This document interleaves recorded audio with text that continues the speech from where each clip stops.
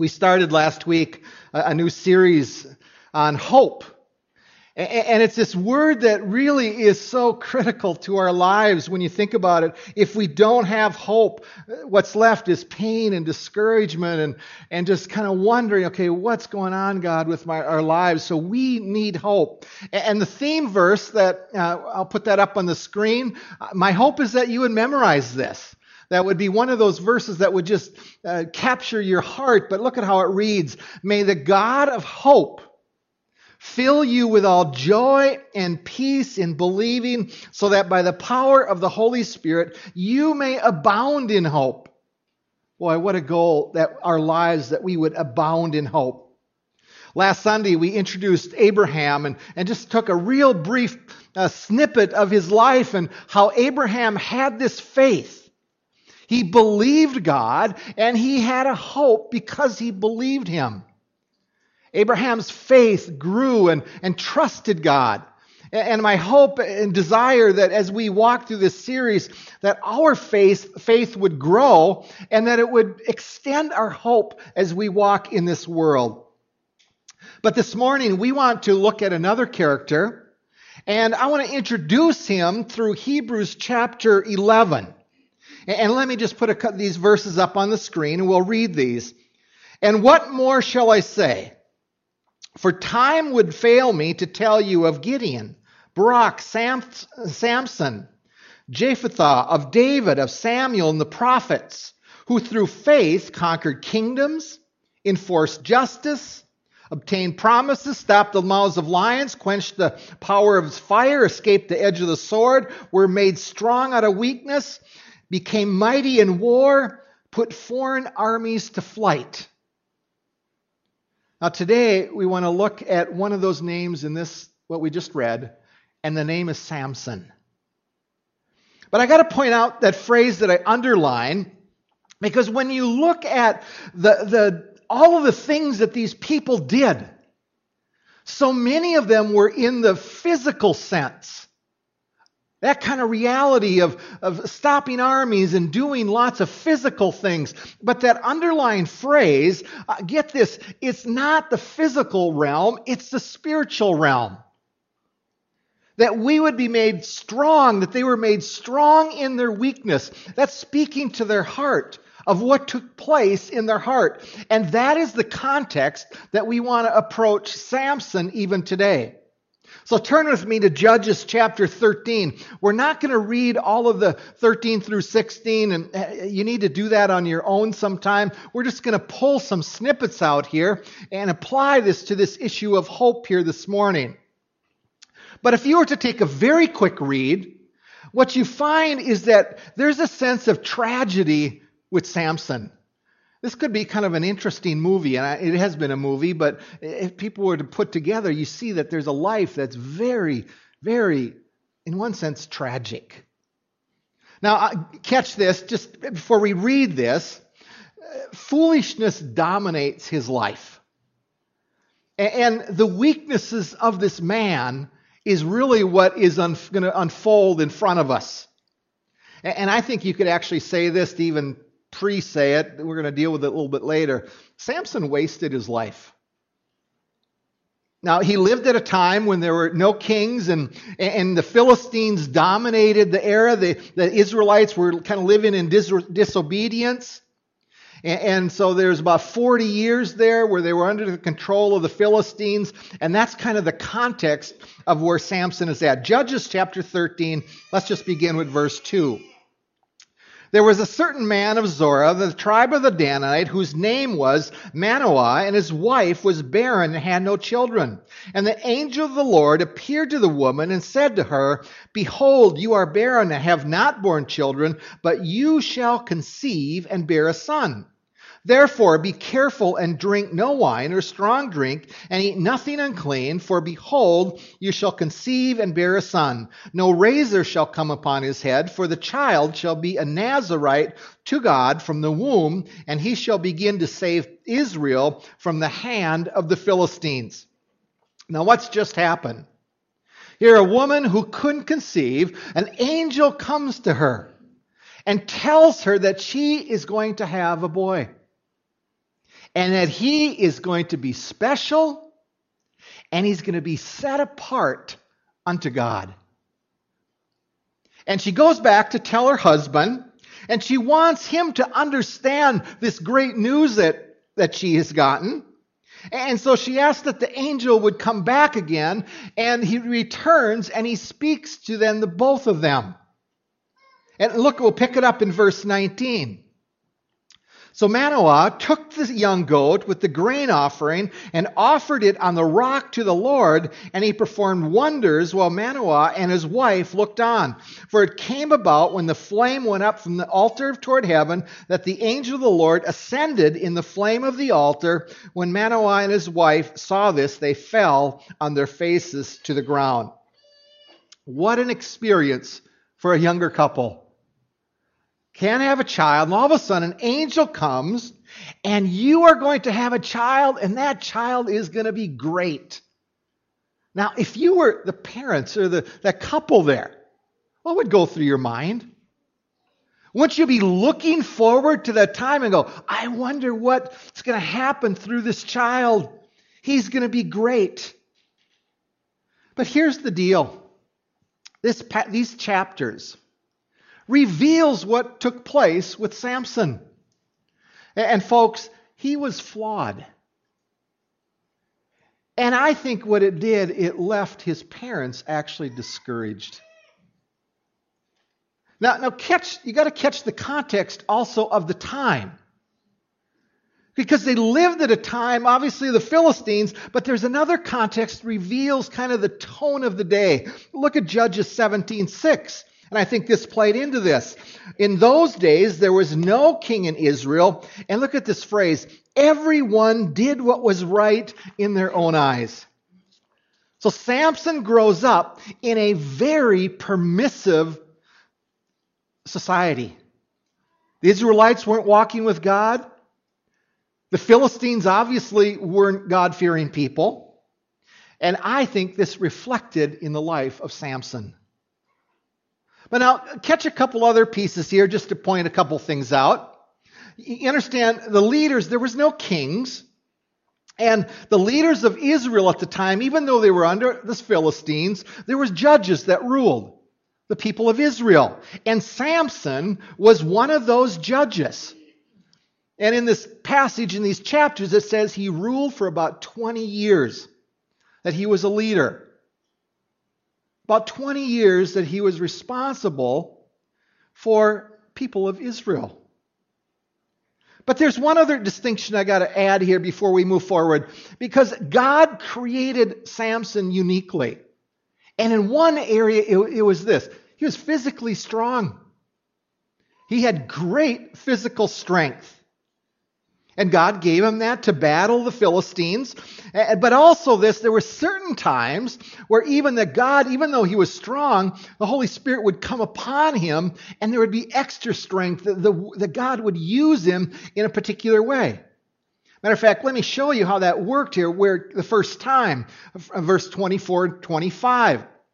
And the woman bore a son, and called his name Samson, and the young man grew, and the Lord blessed him, and the Spirit of the Lord began to stir him in Manodan between Zorah and Eshtaol. See, this power would come upon Samson, and it happened a number of times in these chapters. But again, as we walk through and look at this person's life, you see yet, even though God used him, there was incredible flaws in this man's heart. And if you're taking notes, I just give you a couple of them. And the first one I said this, is that he was relationally challenged when it came to relationships with women. That's kind of a kind way to say it.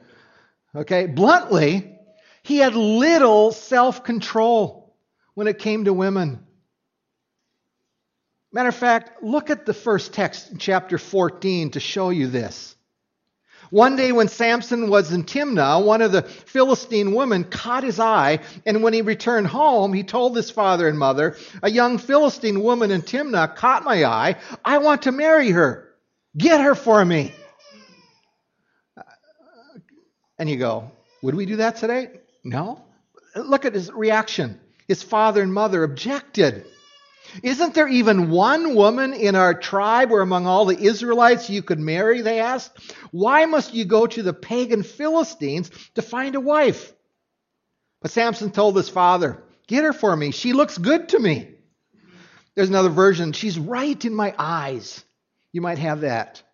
His father and mother didn't realize that the Lord was at work in this, created an opportunity to work against the Philistines and who ruled over Israel at the time. Now you got to understand this, is that it was against the law, the biblical law, for a person to go outside of the Jewish faith to have a wife. It's why the parents objected. But now you also see that phrase in there that God was working, and how do we harmonize that? I think it has to be this, is that God still chooses to use us even when we choose that which He doesn't desire. But here's where we've got to move on. He looks to take a wife, and I got to point this out. He was a poor excuse for a husband.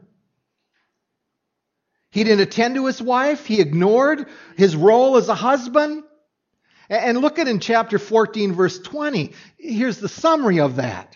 And Samson's wife was given to his companion who had been his best man. The father takes his daughter and says, hey, you're ignoring him. I'm going to give her then to another man. But this wasn't the only example of a bad relationship issues that he struggled with. See, he just doesn't get it. And let me show you another time when he doesn't get it. Chapter 16, verse 1. One day Samson went to the Philistine town of Gaza and spent the night with a prostitute. Folks, this violated the heart of God. And see, flesh and the sexual drive ruled his life. And the idea of becoming a godly leader, here's a leader of Israel, it just doesn't show up in his legacy. Like he really cared about spiritual things. And his quest for women just went on and on. Matter of fact, let me jump ahead and show you how it ends up. See, sexuality for him, I think, was about recreation. And you go, wrong, wrong, wrong. Look at 16 verse 4. After this, he loved a woman in the valley of Sorek, whose name was Delilah. And the lords of the Philistines came to her and said to her, seduce him and see where his great strength lies, and by what means we may overpower him, that we may bind him to humble him. And we will give you 1,100 pieces of silver. Samson ignores God again, and he goes after this woman who worshipped Dagon, the god of fertility. Now I have to, again, stop and just remind you of something. It nowhere tells you that he married her. He just went after her because physically he was attracted to her. Samson ignored God's plans for sexuality, for it to be exclusive and as a gift for marriage. He wasn't concerned about the character of the woman that he was looking for. Years ago, I used this passage speaking to college and young career people because it's such a pointed reminder of what can go wrong. And I have to say this, just to interject, if you're a teenager, if you're single, you go, and if you claim to be a disciple of Christ, don't do what Samson did. Okay, do the opposite. Look for somebody who's godly. Matter of fact, I think we tend to ignore that, even in our culture within churches of today. Let me put 2 Corinthians 6:14 on the screen. It says this, in the New Testament, do not be mismatched with unbelievers, for what partnership is there between righteousness and lawlessness? Or what fellowship does light have with darkness? This idea that Samson was willing to go after women who God would say, don't. It hurt him. It was a flaw in his life. But look at another issue as well, number 2. For your notes, I said it this way. Samson was unable to see his own character weaknesses as well. And I think there was at least 2 flaws that we can see here from these chapters. The first one, he was a jokester. He liked jokes. And the second one, he couldn't really control his anger. He was a guy like this. He prided himself in kind of being a comic. And we won't read the passage, but when he gets married, he challenges these men from her side of the Philistine side of the family to a riddle, trying to mock them. And what they do is they turn the tables and they go to his new wife, and she tells the answer.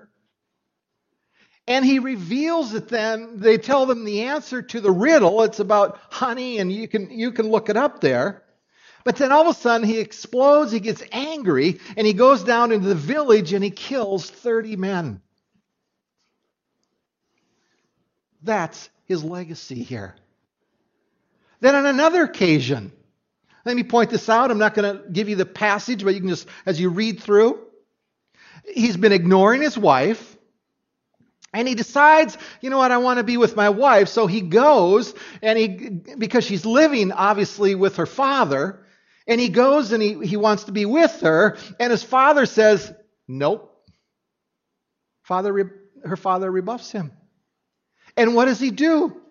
He gets angry, and he ties 30 foxes together, and he lights I don't know how he did it, but he lights all of the tails on fire. And he sends them running through the fields, the vineyards, and the olive fields. And he burns up the fields.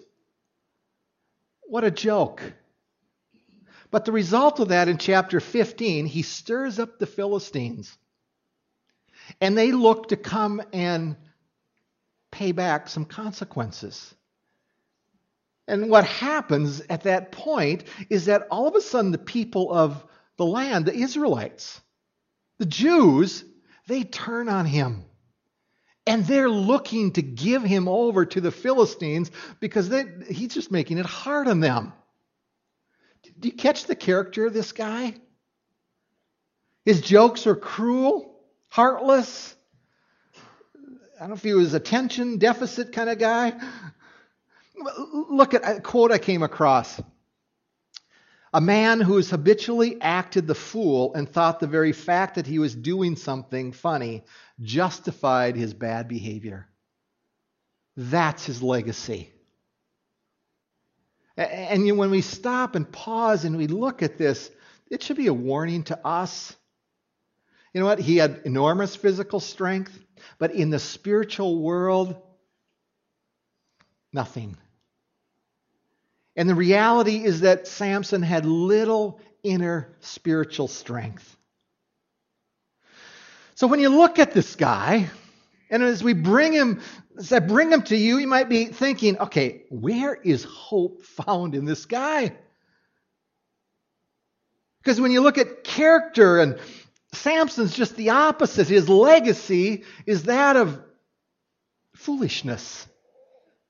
His inner world, it's dominated by self-centeredness, self-reliance, self-indulgence, self-satisfaction. He was a loner, not accountable to anyone. He valued his independence.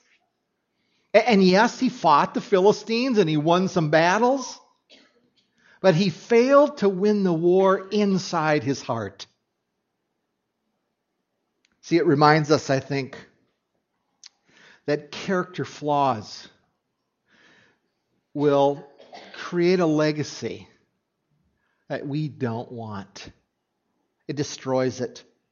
And that's what happened to Samson. And to be honest with you, I wonder, why was he written up in the Old Testament here? What was the purpose? Yes, it has a warning for us.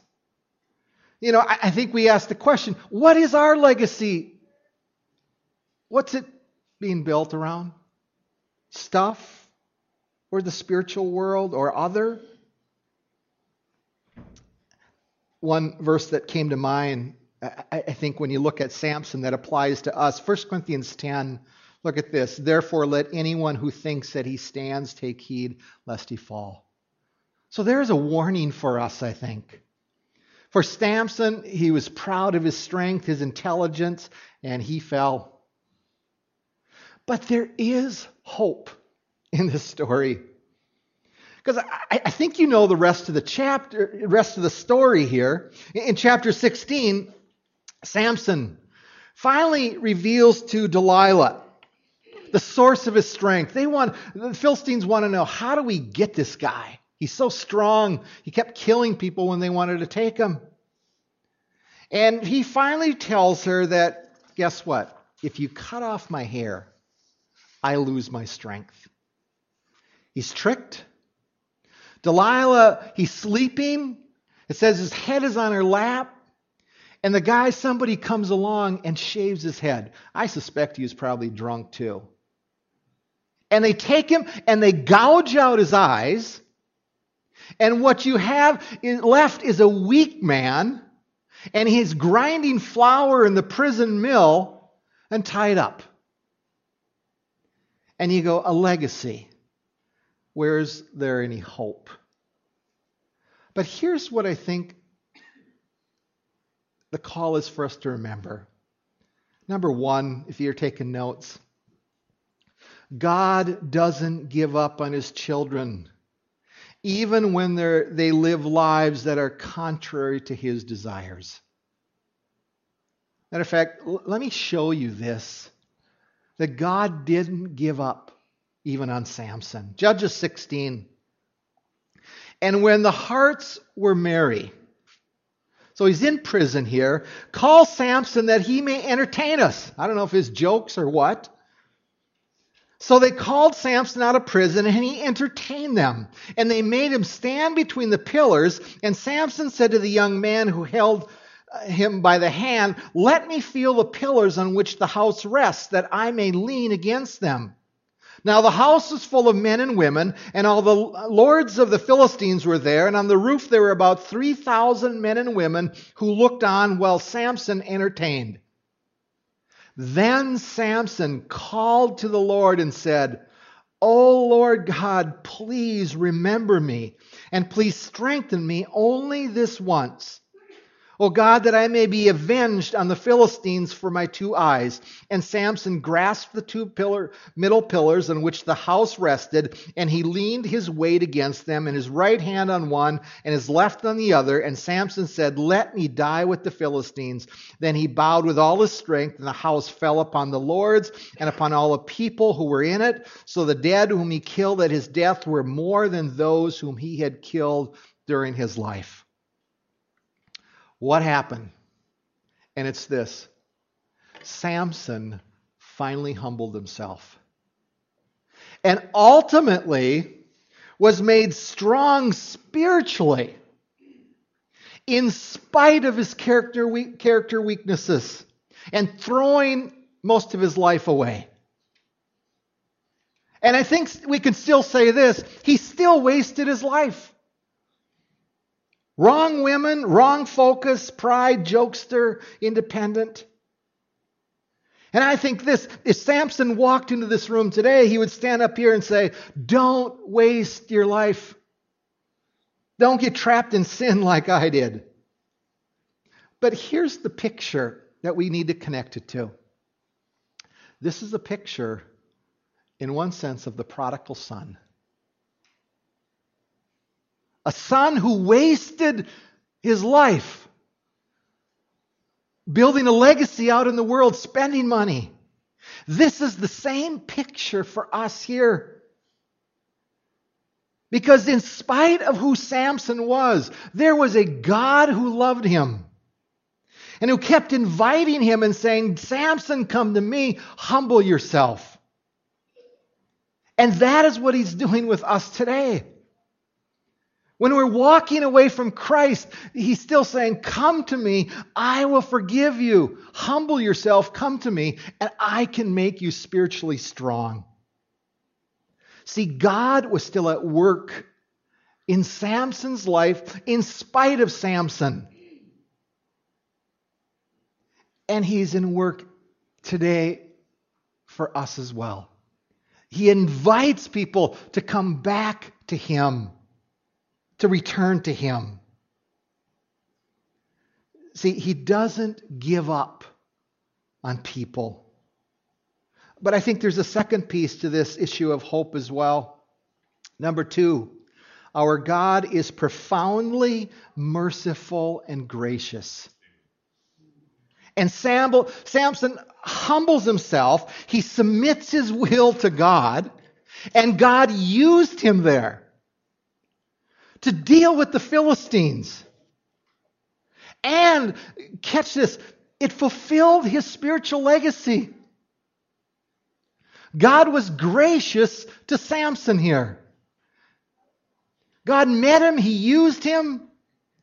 And I look at this, when you look at the life, you go, did he really deserve this kind of legacy of greatness? And yet the grace and the mercy of God ruled.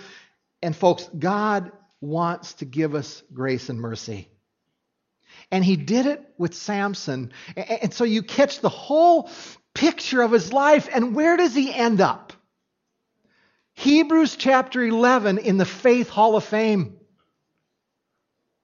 And I don't know when he finally humbled himself, if it was the last days or maybe the last weeks, where all of a sudden he gets it and goes, okay, God, I give up control of you. Use me. And God puts him in the Hall of Fame of faith. And you realize he didn't even try to be a good spiritual leader all those years. He didn't work for godliness. And you go, well then, what it does, it points us back to God's grace and His mercy again. Listen closely. If we don't believe that we have a gracious God, a merciful God, a loving God, we'll never have hope. And there was an incredible act of grace that was given to Samson here that speaks loudly to us today. That God is one who is gracious. And if you're one that's walking away from Christ right now, you've never submitted to Him, He's saying, come to me with open arms. He's going, come, I will give you grace. I want to give you grace and love. See, hope is based on a gracious and merciful God. If God wasn't merciful and gracious, we couldn't have hope. But I still got to ask the question, what are you doing in your life? Are you wasting it? What is the desires of your heart? Because I don't think the right answer is not, I can just live my life however I want, just like Samson, and then I'll get to the end, and then, you know what, then I'll humble myself. Well, you're putting yourself in a really precarious situation if you do that. No, come to Him. But for us maybe that are doing well, what does it speak to us? I go this. God is giving us grace as well. In the same way.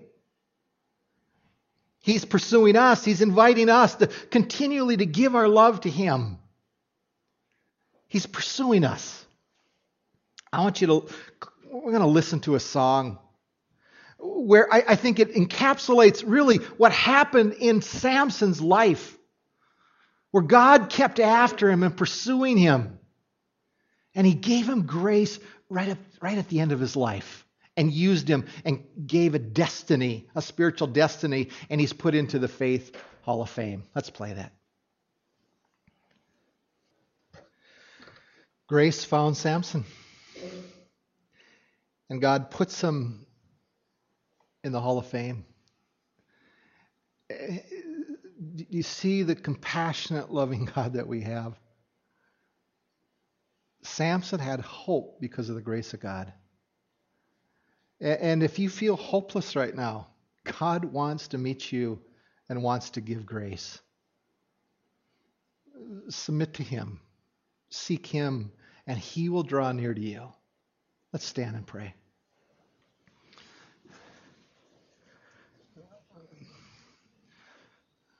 Father, I still don't understand why Samson was put into this hall of fame. And yet we recognize your grace through that. You used him. You're using him in our lives. And so, Lord, we want to give you thanks. So, Lord, we just want to pause and give you thanks for your love and your mercy, your compassion, your kindness, your goodness, how good you are to us. I just want to thank you. Father, help us to appreciate your grace, your unconditional love that you have given to us through your Son, Jesus. And may we come away here and even this week just pondering how good you are and how you long for us to be with you, to meet you, and to walk with you. So, Lord, may this week, as we walk away from today and as we head toward Thanksgiving, cause us to pause and to remember your grace and your goodness and your profound love for us. So we just give you thanks. These things we pray in your Son's name. Amen.